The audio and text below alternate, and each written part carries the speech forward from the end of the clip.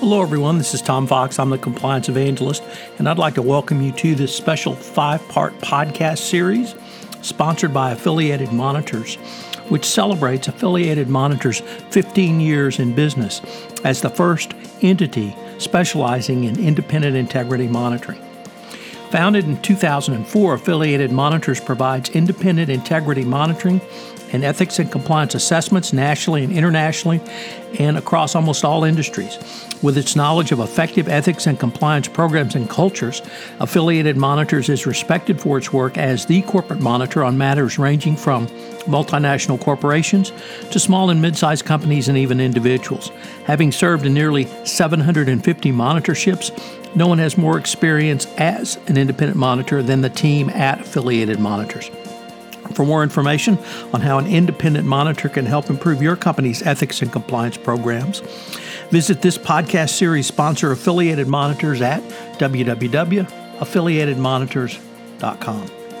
In this 5-part series, I visited with Jerry Coyne. Jerry is the Managing Director of State Monitoring Services at Affiliated Monitors. We consider the use of monitors by state attorneys general.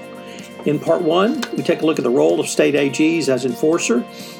In Part 2, the reaction to the big tobacco settlement and criticism of state attorneys general.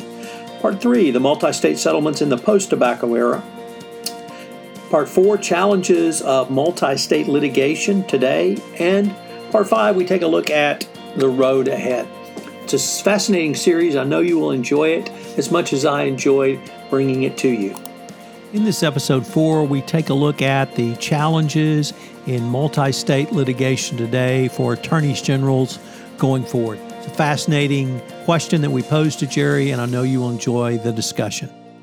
This special 5-part series is a special presentation of the Compliance Podcast Network.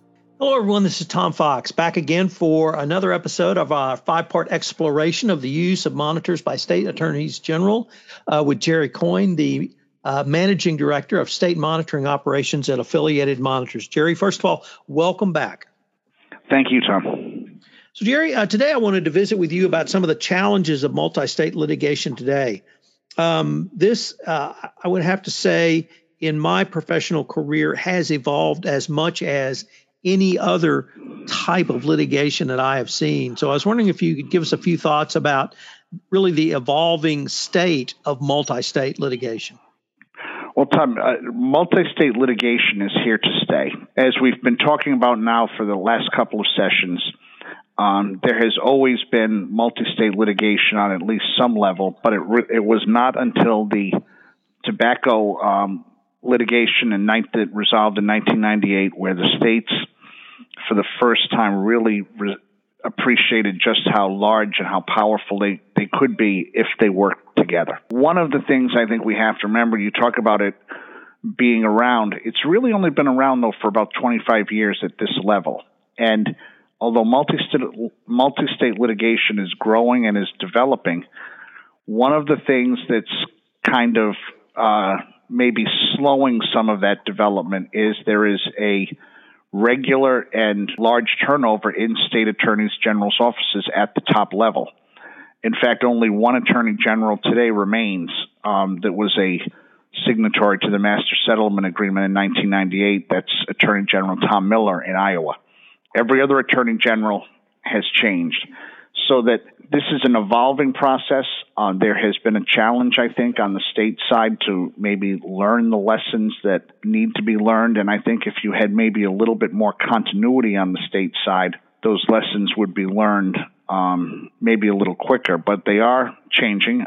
There have been a number of changes, and they continue to, so that it is an evolving process. Jerry, and that really leads to my next question, which is what has been the process and how is that process evolving now? First challenge, Tom, that people had in multi-state litigation was coming in the wake of all of this. How do you make a decision? And I think anybody who's ever tried to make decisions in a group knows that decision-making can be a challenge, and anybody that's tried to get lawyers to make a decision knows that's even harder. So when you talk about multi-state litigation, what you're trying to do is to get a number of states to come to some agreement. And even among the states, there has never been a universally accepted method of doing that. The smaller states, I think, would be very happy with a one state, one vote. So Rhode Island would get the same vote as Texas or California.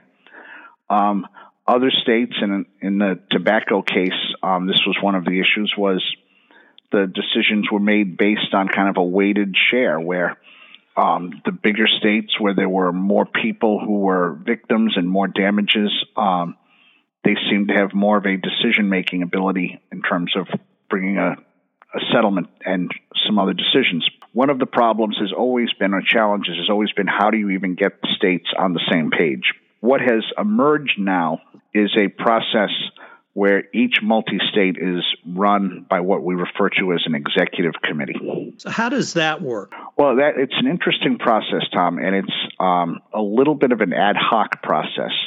Normally what happens is that the states themselves will identify who should be on that committee, and it tends to be the states that have the most resources.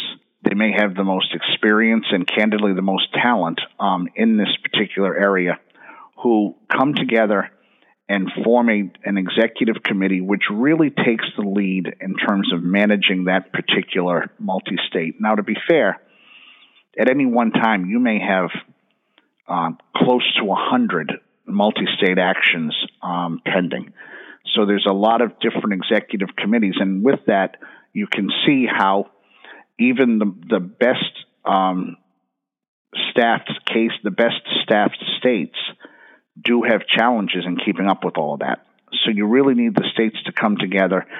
Sometimes, for example, a smaller state may get involved in a particular executive committee that pertained to an industry or an issue that was unique to that state. But those committees are the ones that manage the litigation, that give out assignments to other states who are participating on it, and who ultimately will be the ones coming to the table with the defendants and trying to see if a settlement is possible. So, Jerry, what about states that decide not to join or non-participate? You know, Tom, that's been a problem, and I will tell you from somebody who worked in state attorney general's offices for a long time, one of the things I always used to be concerned about was that if we had taken a look in our office at a particular issue and decided not to join, but say 35 or 40 or 45 other states had joined, I used to get concerned about what did we see in that case that others maybe didn't see. So that you always kind of have a fear at the end of you don't want to be the one state kind of left behind when everybody else joins.